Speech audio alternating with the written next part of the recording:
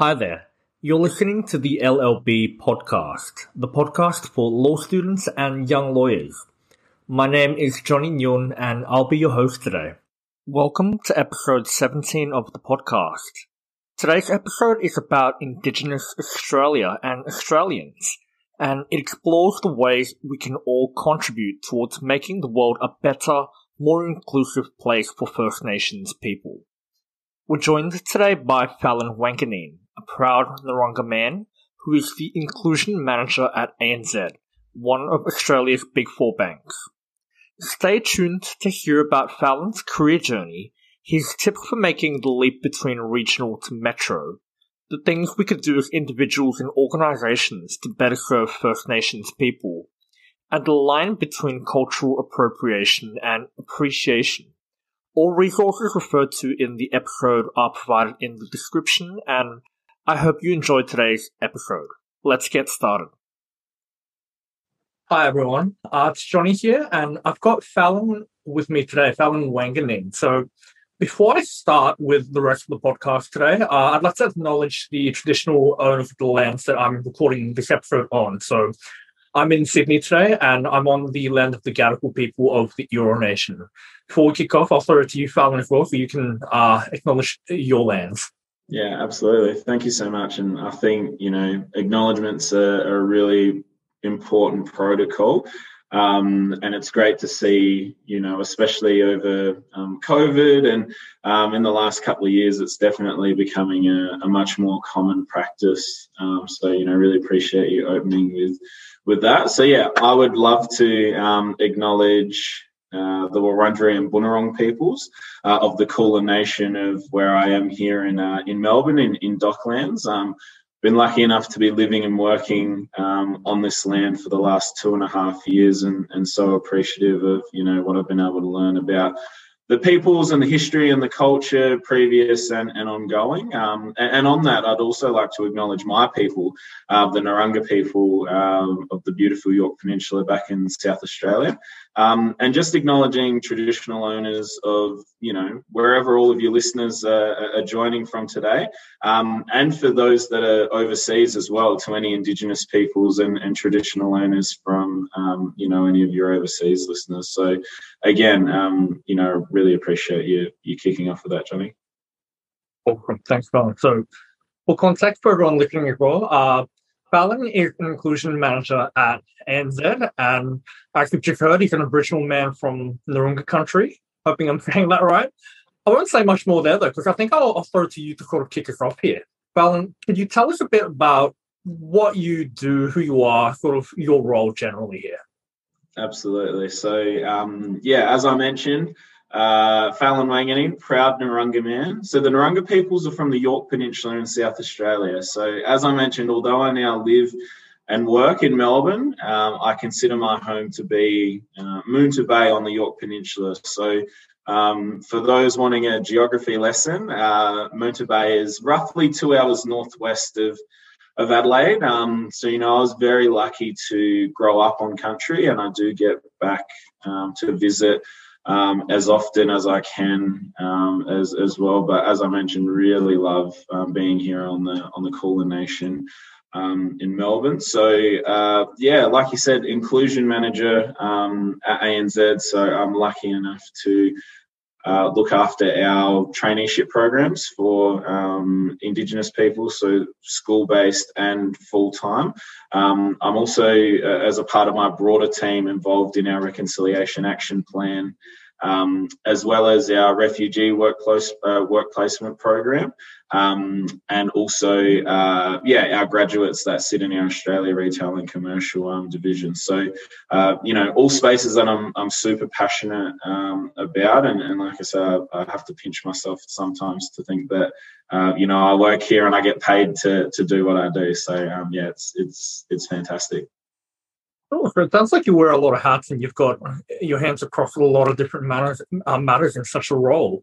Can you tell us what your career journey's been like so far, sort of getting there as well? Yeah, absolutely. So I guess, if you were to ask me in year 12 or tell me in year 12 that I'd be doing what I'm doing now, I probably would tell you that you're crazy.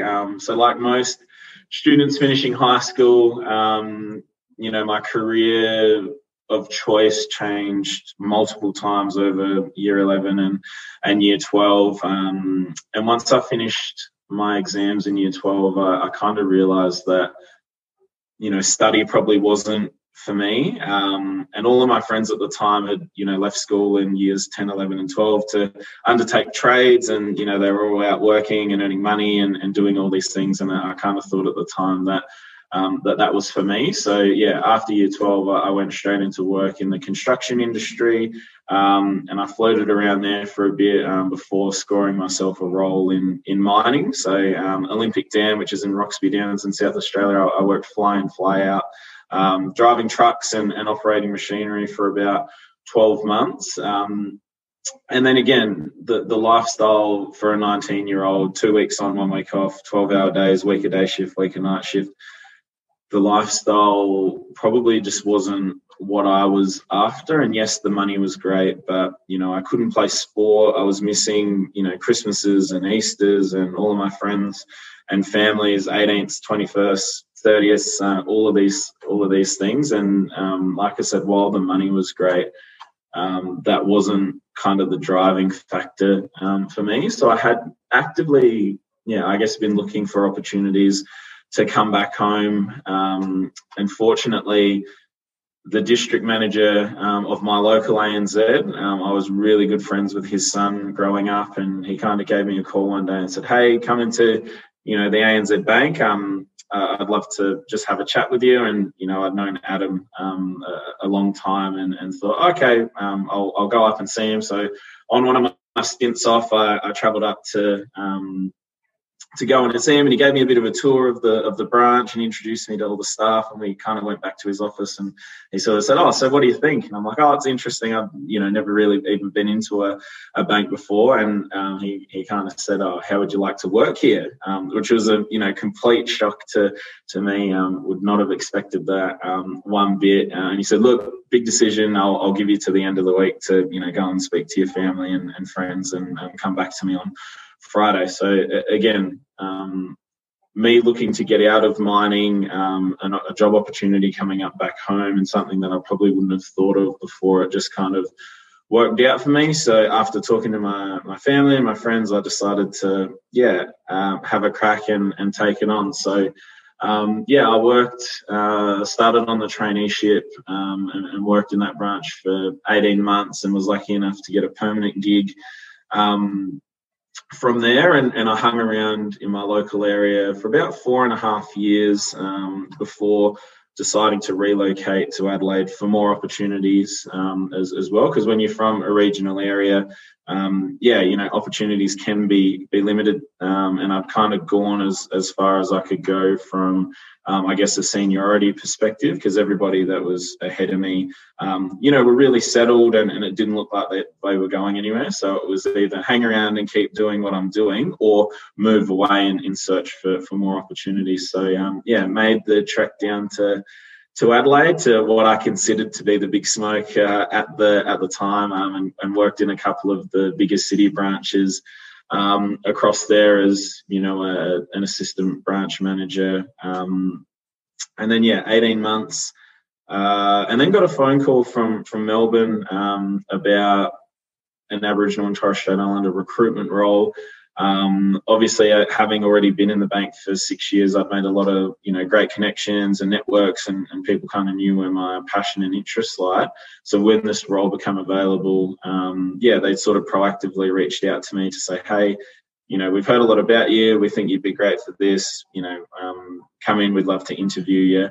And again, just as timing would have it, I went through that process and was lucky enough to be successful, and picked everything up and moved from Adelaide to Melbourne to settle in and start in the Melbourne head office. And the transition in coming across was difficult for a country kid from a town of 5,000 people. Literally, the building I work in now has more than 5,000 people in it. So I guess it gives you great perspective to think there's more people in my building than there are in my hometown. But it was a no-brainer for me in just knowing that I could be in a role where I could support other Aboriginal and Torres Strait Islander people get into employment and meaningful employment.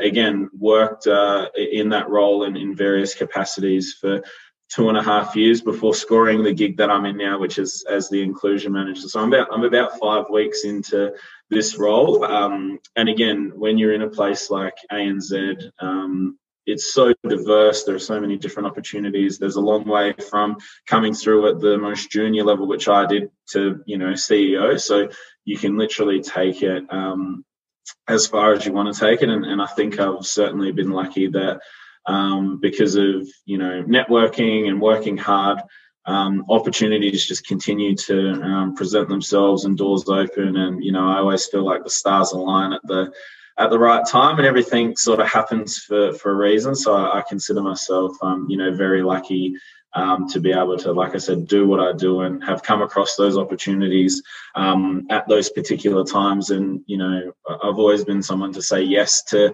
things. And I think that's where doors continue to open as well. And that's where, because of the opportunities that I've had and the career journey that I've had, if I can share that with other people out there from the community, and they can, do something similar to what I've done in regards to a career path and a career journey, then I want to share that.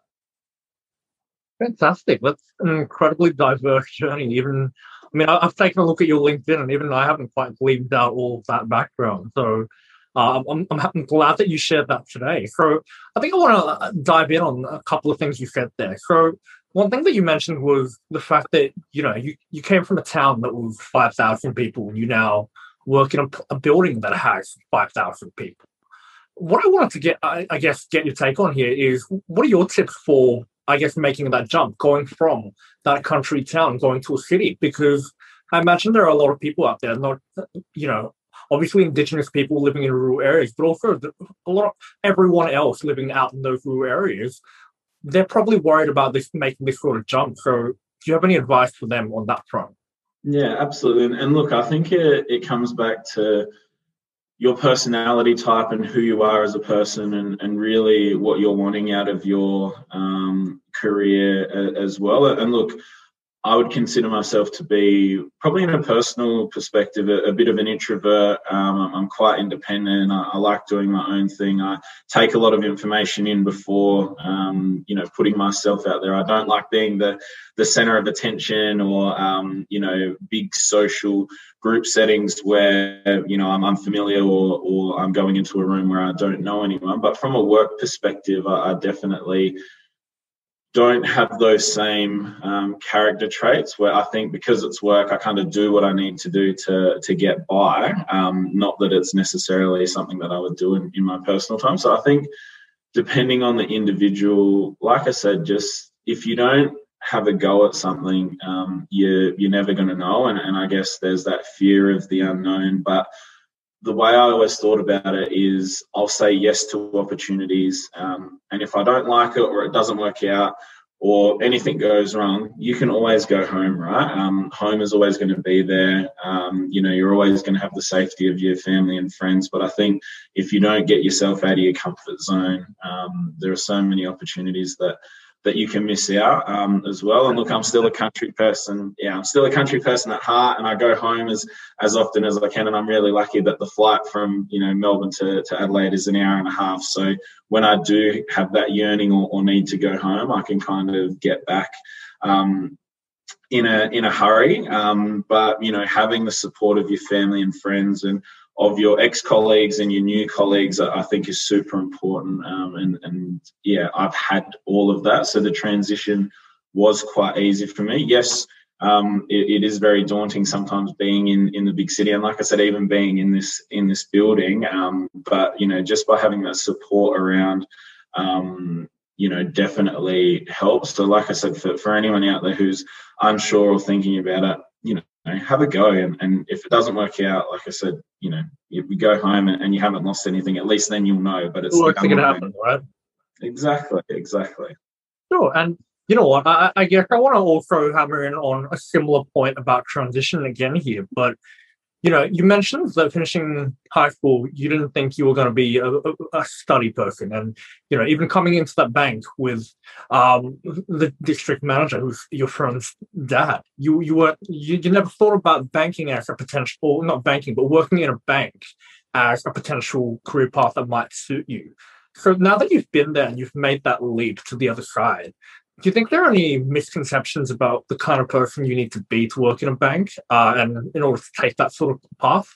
Yeah, absolutely. And I think it's probably changed over time in regards to, what we're looking for. And I guess the everyday person's, perception of a bank is, even now when I tell people I work at ANZ, they go, oh, what branch are you in? Are you a teller? Do you do home loans or whatever? Because I guess the everyday person has that association with what a bank is. And obviously behind the scenes, or when you work in head office or in a more corporate role, it's so much more diverse than that. And I think the traineeship opportunities obviously give people that insight to be able to come in and work 12 months in a role, get an accreditation on the side, and get a look into, what working at that was at somewhere like a bank was like. Like maths was never essentially, my strong suit or whatever at school. And I mean, I didn't hate it, but I didn't love it either. So coming in, I was really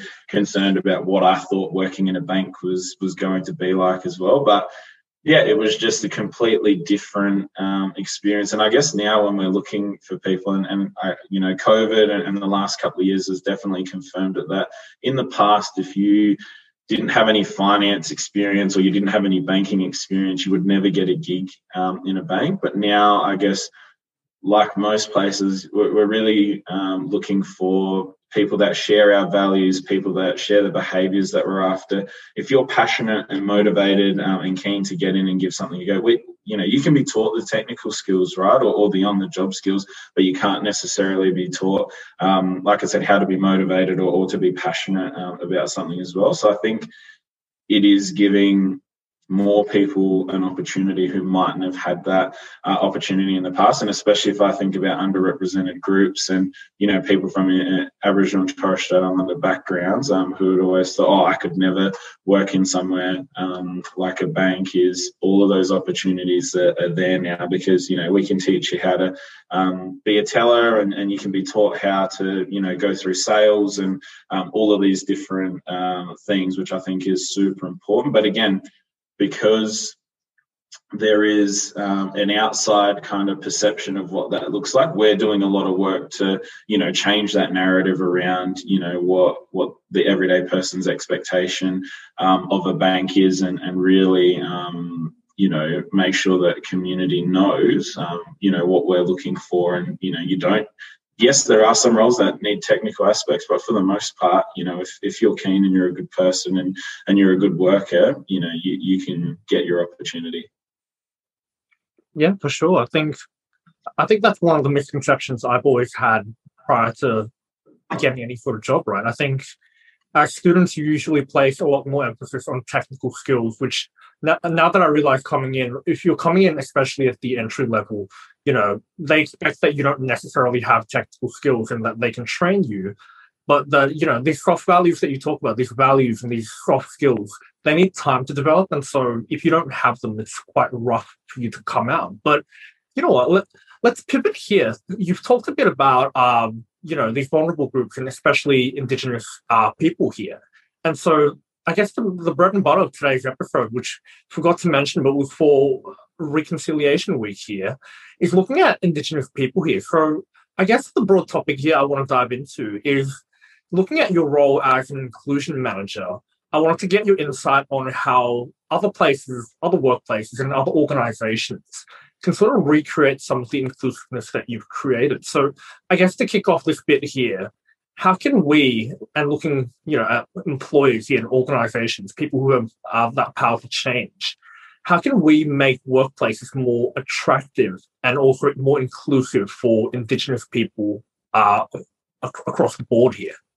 Yeah, for sure. And it's It's a great question, and I guess I don't think there is a perfect answer, and I don't think there's an organisation out there that's doing it perfectly. It's definitely a massive learning journey for everyone, and I think the key thing probably is when we're doing things for community, we just need to make sure that there's that consultation kind of period there as well. Because often I think, and what's happened in the past and what's been challenging in the past and we've seen hasn't worked is that non-Indigenous people, although they mean well, they're doing things and making decisions on behalf of Indigenous people without actually, talking to people and, finding out what you want and what are the challenges and what's working well. So, people have these great ideas and, want to get out there and want to help and do these really practical things. But when they get on the ground, they realize, the people out here,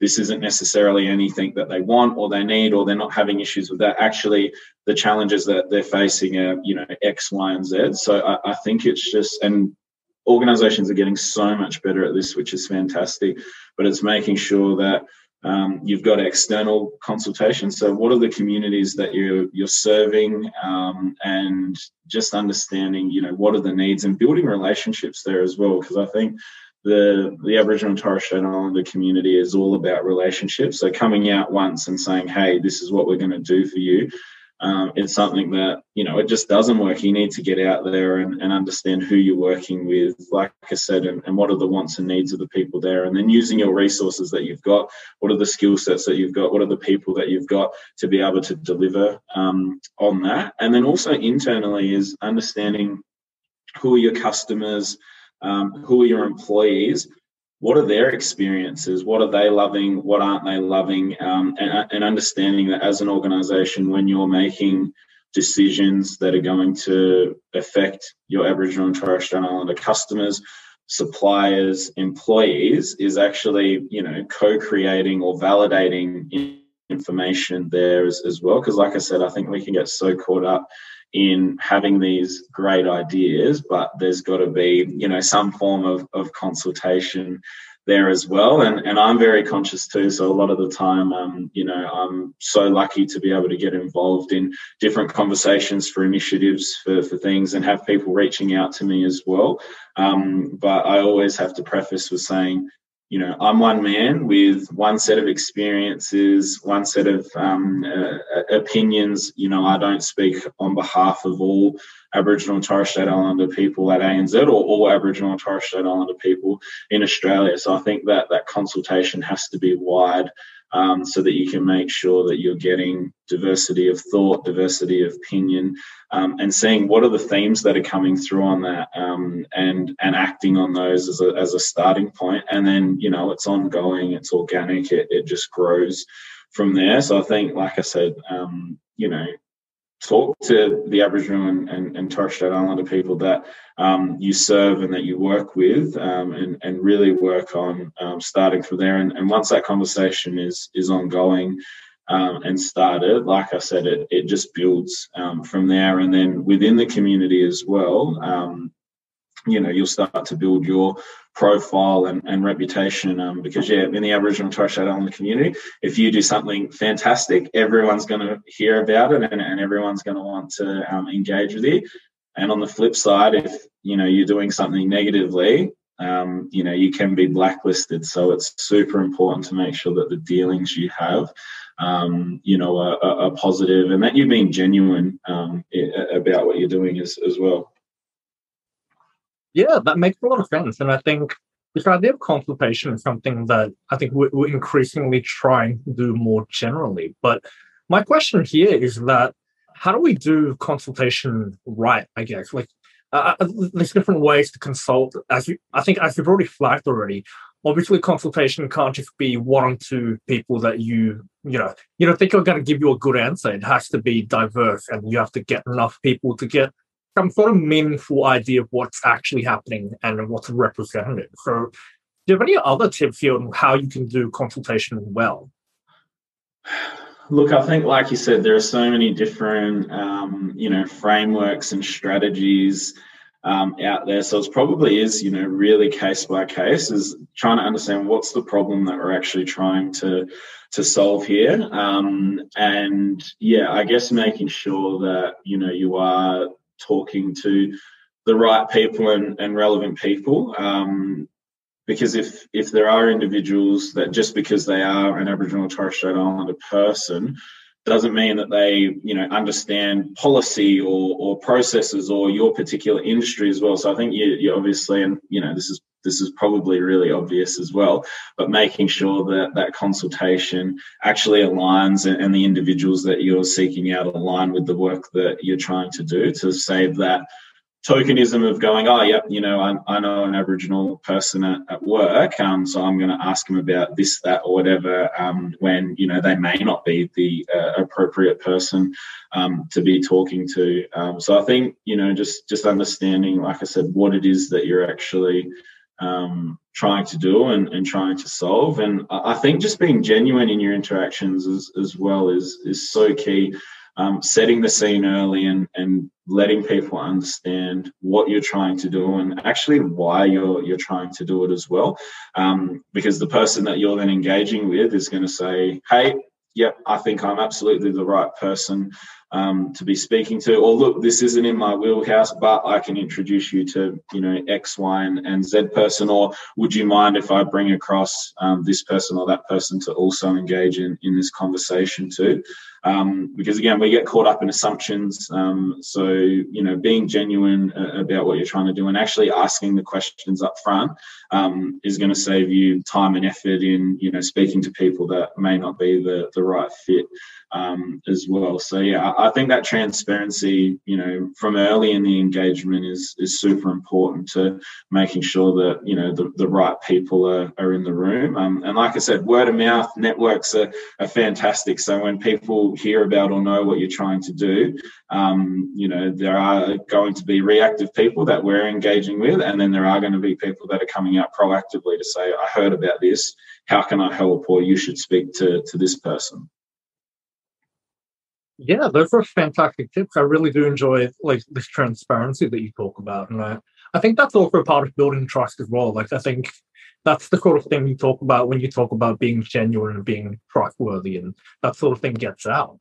To dive in on that last part you said there, though, in terms of people who want to help, right? A lot of the listeners are actually younger professionals and potentially students, right? So how can, I guess, graduates, your younger professionals, play a part in creating this sort of change, making workplaces more inclusive and potentially even larger scale social change here?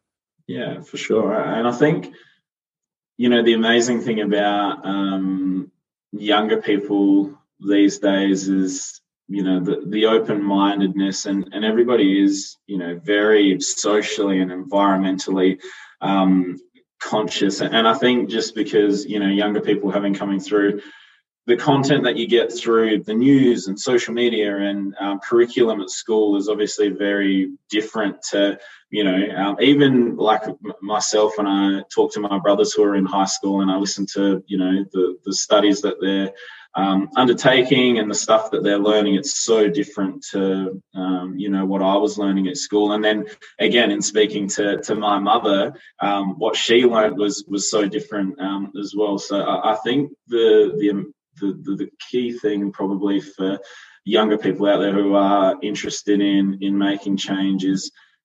self-learning, because again, when it comes to Australian history as an example, a lot of people only know what they learned at school, and if you haven't actively sort out this information, or you get your information from the media, which can, sometimes be negative as well, it's really hard to make a decision on, what's right or what's wrong. So, I so encourage people to do your own learning. Again, there's so many amazing influencers out there on social media, podcasts, books, documentaries, immerse yourself in that. And then share that with people around you as well.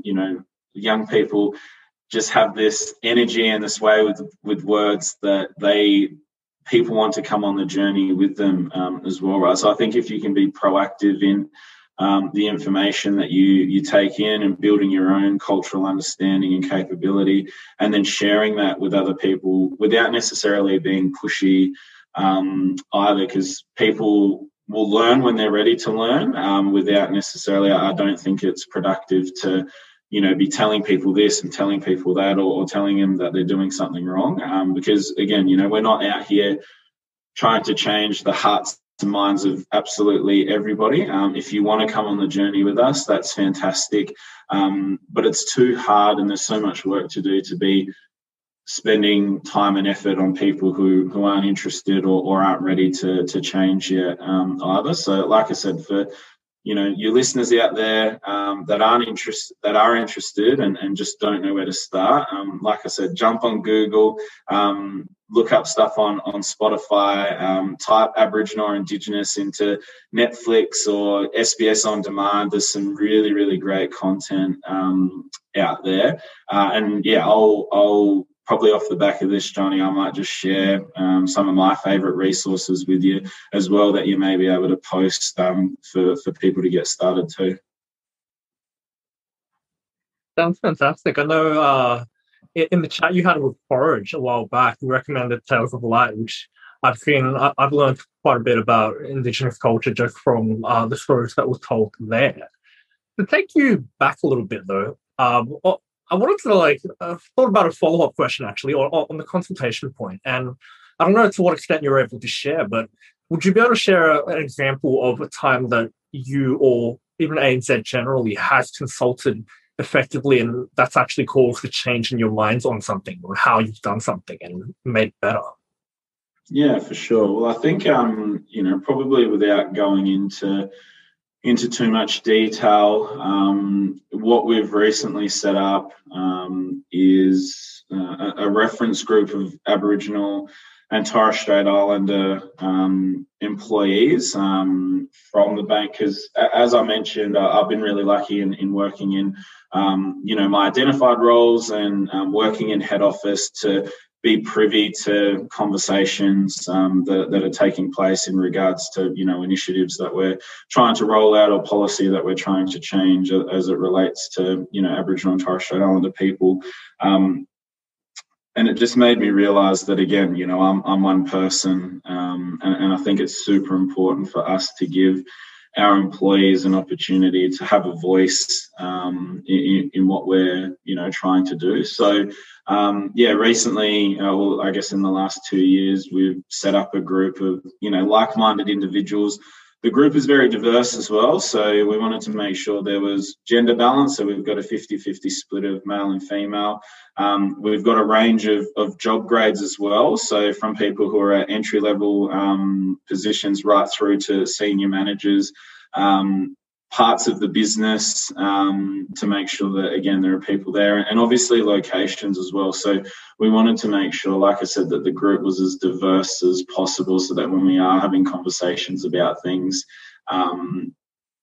we are getting all aspects. And again, that helps when people from different backgrounds, different parts of the country, different working experience, when we can agree on particular things, it obviously shows those themes. And obviously where we do have a difference in opinion, which is, super healthy and helpful, it allows us to have deeper conversations around what we're doing. So what's been fantastic is, as we get ready to launch our next reconciliation action plan at the end of the year, again, with our commitments, where there are things that are going to be affecting our employee population, is we're able to, take ideas to this group of individuals and seek feedback and co-create things, which I think has just been a massive help. Because, like I said, in the past, it's probably been, and at no one's fault, where, people who have sat on this committee or group,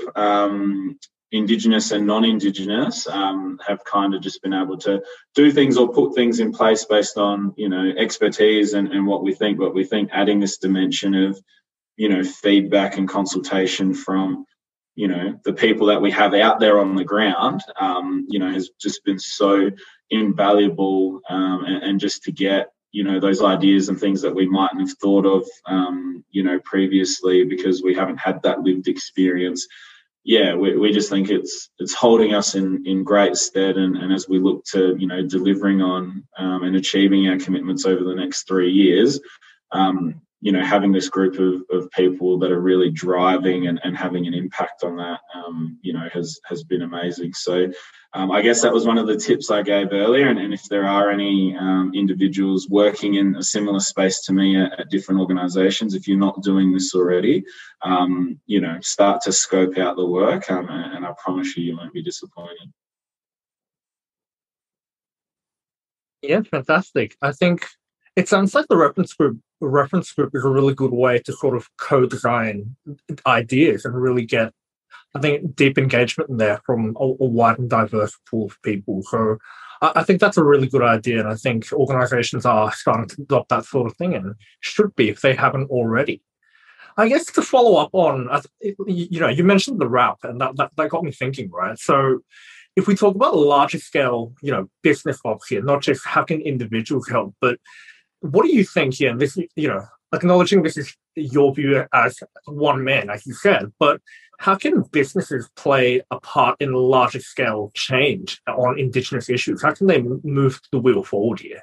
Yeah, well, I think the wrap is the perfect example of that and how that works. And look, wraps aren't for everyone, and they're not going to suit absolutely every business out there with the formal structure that a wrap takes. I personally think that they're fantastic, but I know of a lot of businesses out there that it just doesn't suit, but they can use the principle of a wrap or an Indigenous action plan or whatever to set themselves some boundaries and some commitments that they want to work towards to continue to build capability and uplift, and make sure that they're supporting their communities that they serve in different ways. But I think the wrap, obviously the framework and the structure, Reconciliation Australia have done some amazing work to put things together and come up with those set commitments as well that are going to help businesses of different size, and whether they start at Reflect, which is the very early stage of a wrap, right through to the top level of Elevate.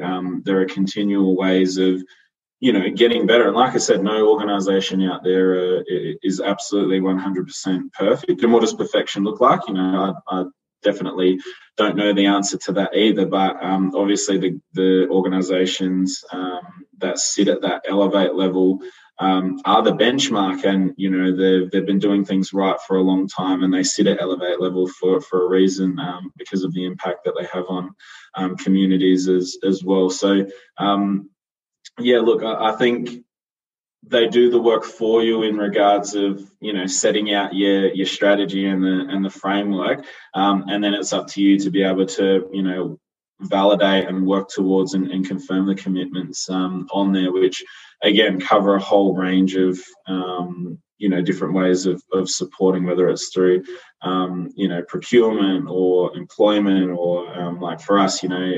anti-discrimination or financial inclusion and well-being. So you can really tailor it. While it's the same across the board, you can obviously tailor it to your business need as well. And I guess that's the great thing in working with Reconciliation Australia, is you can give and take from there as well. So again, for any organisations out there that are unaware of what a wrap is, I would definitely jump onto the Reconciliation Australia website and have a read, and even catch up with a representative from Reconciliation Australia to talk about how that might work for you.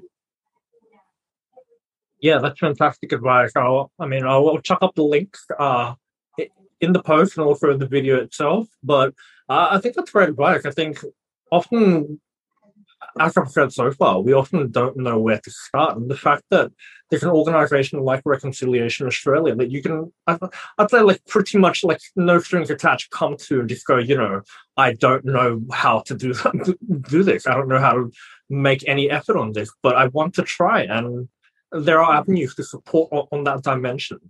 I think that sort of wraps up this part. And I guess the next segment here I want to talk to you about is probably more general knowledge questions about Indigenous culture, and definitely questions I've had. And I haven't even really briefed you on this because I'm doing something that I'm about to question right now. But first one, and I think really big one here for me that's generally been a thing. Where's the line between, I guess, cultural appropriation and cultural appreciation, right? Like, can I call what we're having a yarn? Or I know you mentioned the word for thank you in your language recently, and I've sent it back to you. Is that appropriation? Is that appreciation? The fact that I'm wearing this tie, right? Like it's an Indigenous pattern tie designed by an Indigenous artist, but where's the line? How do you feel? Again, acknowledging that one man again, and I think all people are different, and we should probably always check. But what's your view here? Yeah, absolutely. And I think that last comment that you made then around checking is, I think, super important. And I find, and you mentioned this in an earlier thing that we were talking about as well, is the fear of not knowing will often just stop people from doing, engaging, asking, because they're scared that they're going to say something wrong or say something offensive. But I think, as we've talked about, it's probably a theme of most of the conversation that we've had here today is being genuine. And I think as an Aboriginal person, I can tell when I'm engaging with someone if they're being genuine or not. And again, we've known each other the last 2 years and have stayed in touch, via LinkedIn and whatnot. And I think, the curiosity that you show and the genuine interactions that we've had and questions that you've asked around what you're wanting to do is really easy for me to pick up on.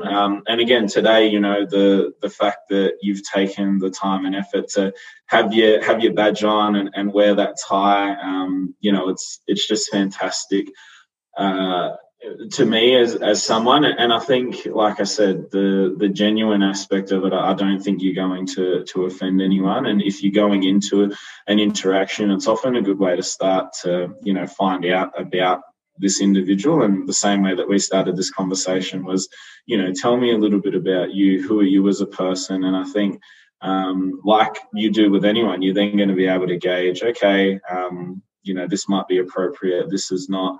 The language piece, I love it. My mum's a linguist, and when I see other people using the language, and again, as long as they're doing it in a genuine way and they're genuinely trying to learn, I think it's fantastic. Calling this a yarn, this is absolutely a yarn, and one of the best ones that I've had in a long time. And again, when I see non-Indigenous people around at work, wearing different pieces of clothing and apparel, and like I said, badges and pins and ties and whatnot, I think is also awesome. And most of the time, when you're buying these things, they will tell you whether it's ally friendly or not as well. And again, if you're unsure, ask. The best way to go about anything is by asking, because again, if you're being genuine about it, you're definitely not going to offend anyone. But I think most retailers now are pretty good with saying this is something that's ally friendly as well. So the genuine aspect of things for me, I love teaching people around, my culture and whatnot. And I think if people are taking a vested and genuine interest in that, I could continue to talk about it. But, I think you can always gauge when somebody's not being genuine or in it for the wrong reason, or being a bit of a smart aleck about something, which would then stop you. But I would say, like I said, from my opinion, and if I think about my family and friends as well, is nobody would have an issue with somebody approaching them and genuinely asking a question about what's okay, what's not okay, what am I comfortable with as well. And again, in the lead up to our conversation before we started recording, you set the scene by asking, is there anything that's off limits? Is there anything you're not comfortable with, etc., which is the perfect way to go about it. Definitely. And I think you're right in pointing out that the theme of most of the conversation today has just been if you want to know, you should probably ask, right? Like, businesses consult on your policies and what you're doing. People ask about whether something you're doing is appropriate, if it's offensive or not.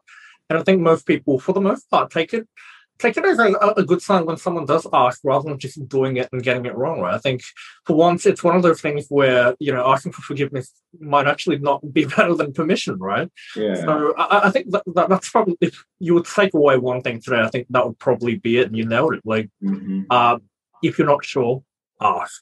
I guess for me then, like, last one here on the substantive part of the podcast, but is there anything that, is there one thing out there that you think people should know about modern Aboriginal culture that they don't know? It's a good question. I think probably there's an IATSIS map on Google, and I'm not sure if you're familiar with this or your listeners are familiar with this, but it actually just shows how diverse Aboriginal culture in Australia is, and it's a colour-coded map, and it shows all of the different language groups, and I think I had one stuck up in the office here at one stage, and it was a fantastic conversation starter, because I think, again, people, if they haven't done any ongoing kind of cultural capability awareness, competency learning, can blanket approach Aboriginal people, whereas, it's such a diverse group, and a lot of places out there still practice. A lot of places have lost but are doing revivals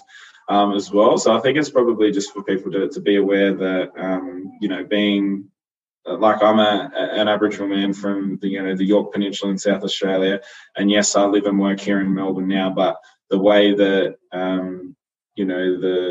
the people from the Kulin Nation here go about it versus back home is completely different around dreaming and beliefs and practices and hierarchy and all of these kinds of things. So it's probably just for people to know that Aboriginal groups are so different. It's probably, as a comparison, I guess, for people, it'd be like Europe, right, where it's a small country. All these countries are really close together, but once you cross that border, things are very different.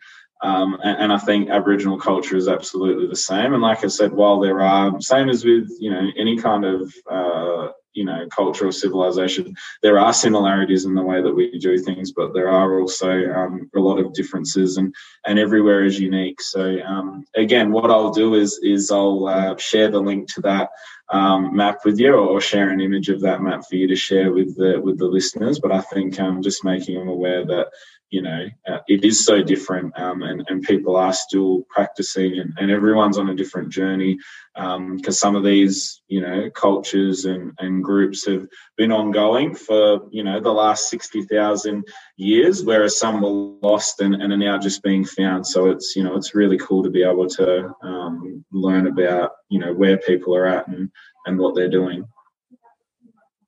Yeah, that's a really good point, actually. I think, at least for me, weird moment, like, embarrassing to admit, but the first time I went to India, I was really surprised that all the different states were that different, right? Like, they had different languages between them, often different cultures, different practices.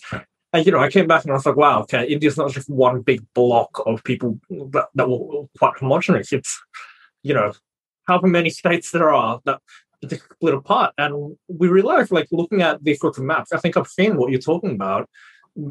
Equally, like, Indigenous Australia is not just one homogenous block of people that, somehow just coalesce. Like, they were very much different tribes that had different ideas, practices, rituals, everything about it.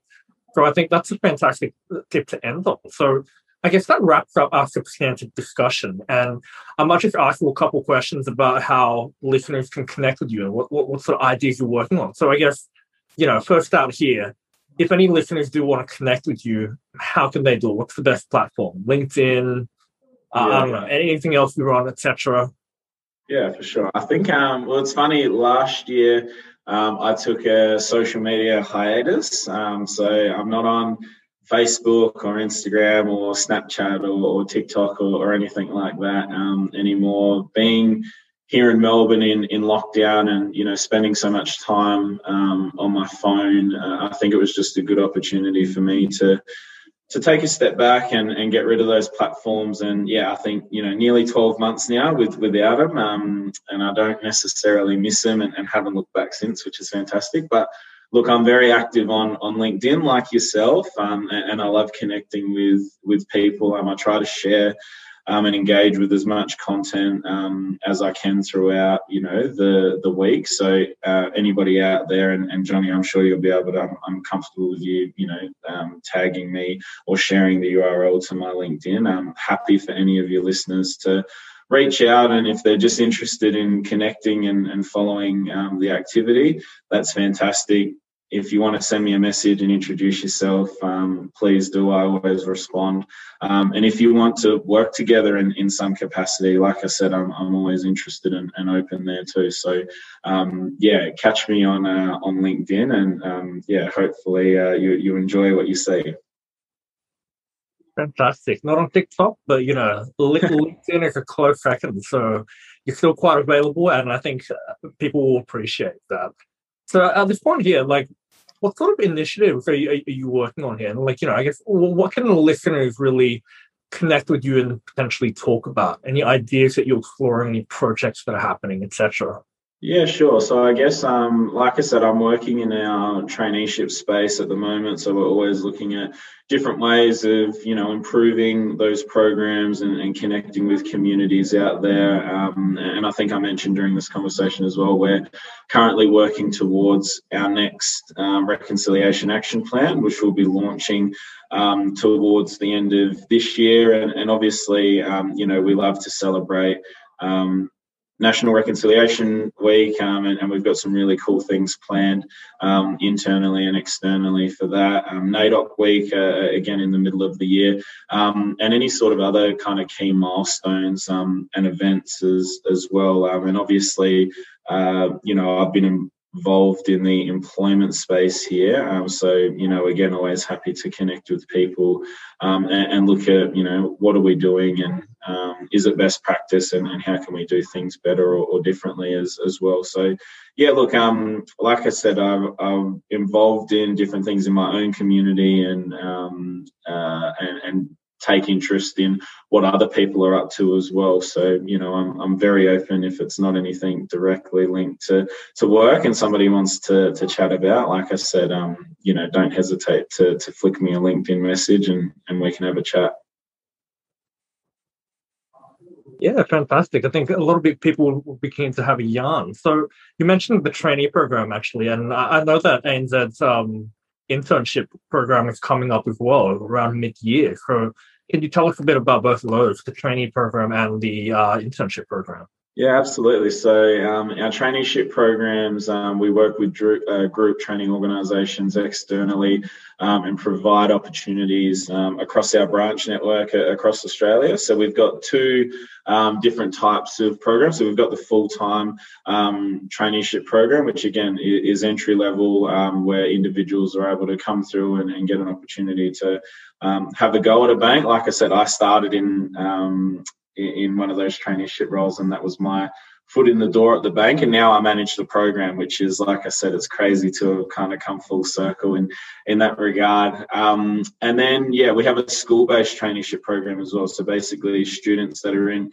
year 11 and year 12 get an opportunity to, over their high schooling, work one day a week in their local branch. And during school holidays, where they're around the place and they're keen to work more, they can pick up extra hours and, again, walk away with experience, ANZ on their resume and a certificate as well. And where those individuals are keen to stay on, we'll always try and accommodate people as best as possible and look for opportunities, whether that be with ANZ or elsewhere, to help them go in with that if that's something that they're super interested in as well. So again, there's always opportunities around the place, and they're normally posted on the general channels. So keep an eye out if you do fit into any of those buckets. And then we've got our summer internship and graduate program as well. So our graduate recruitment has already finished for our 2022 cohort,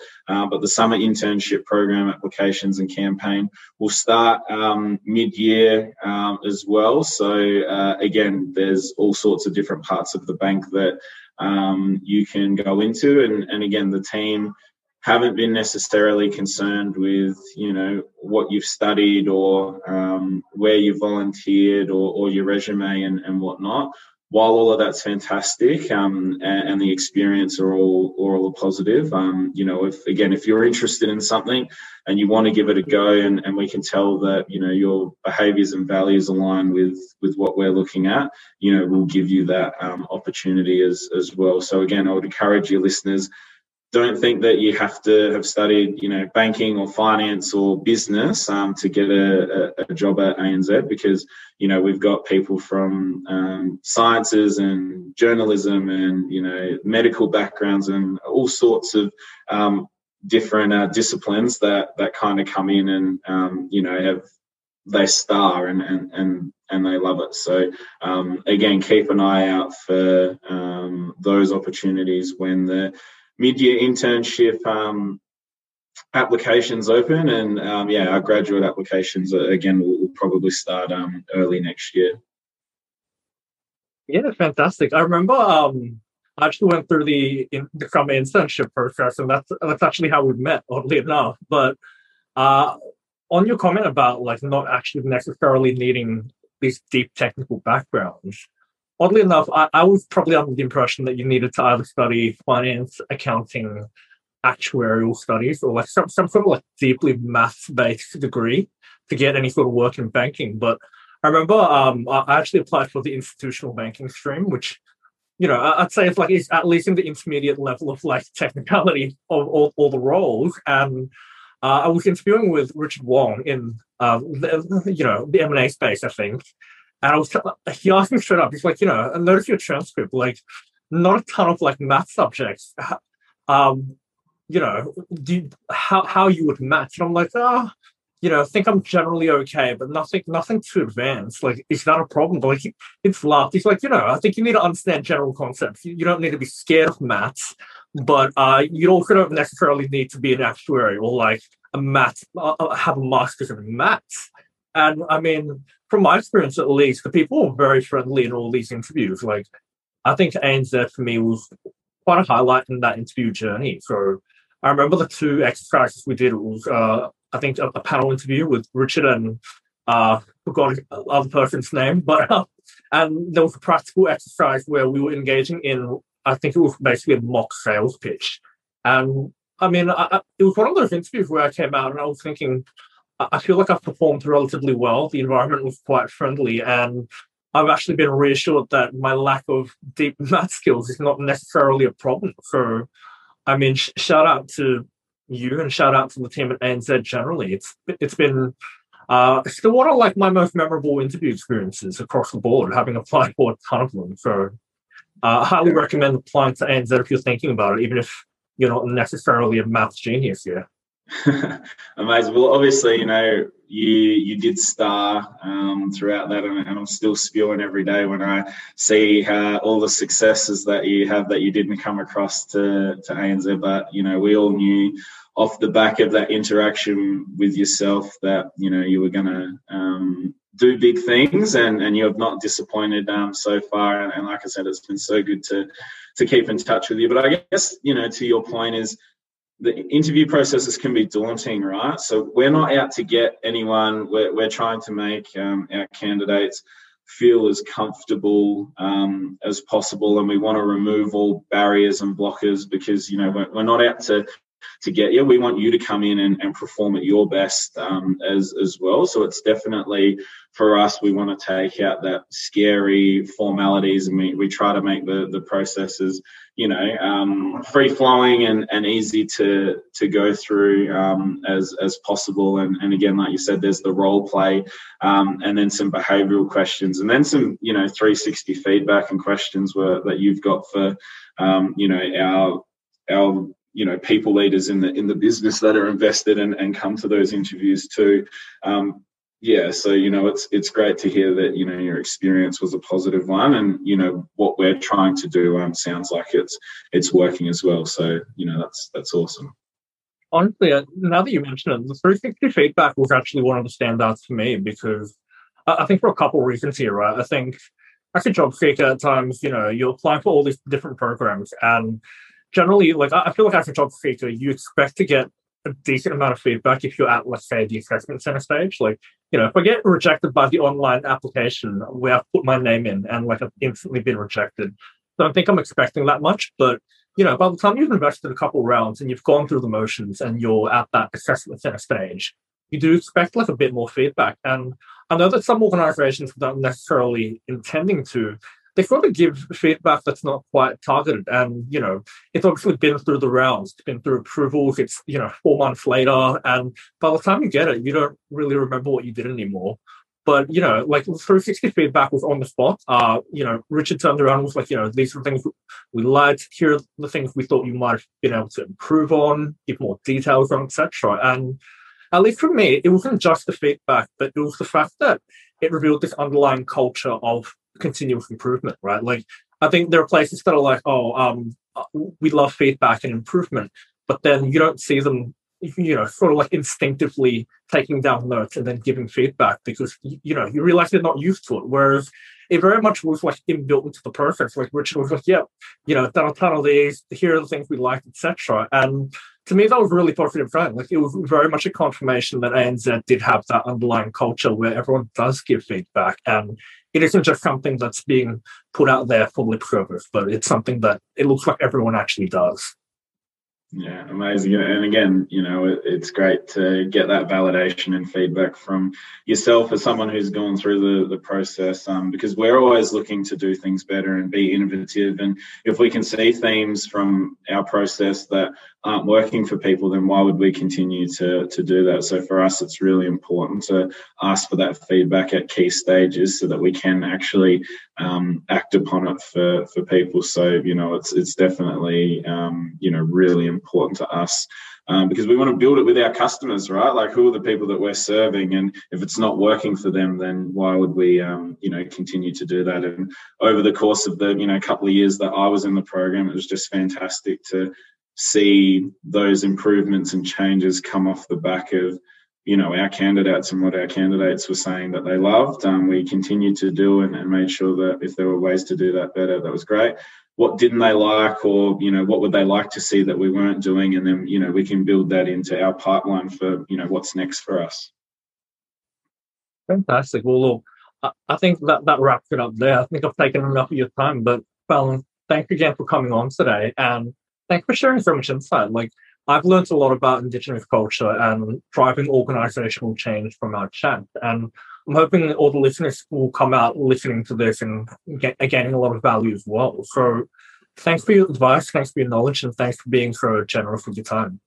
No, mate, anytime. I've got so much time for you. Like I said, since we've been connected over the last couple of years, it's been amazing to chat to you every now and then and exchange messages, and I guess I'm so grateful that you thought of me in regards to doing this, and I'm absolutely more than happy to share. And like we've said multiple times, I'm just one man, but hopefully what I've been able to share, people find useful. And if anyone has any feedback for me, or like I said, wants to engage, please don't hesitate to reach out. But I'm super thankful of your time as well, mate.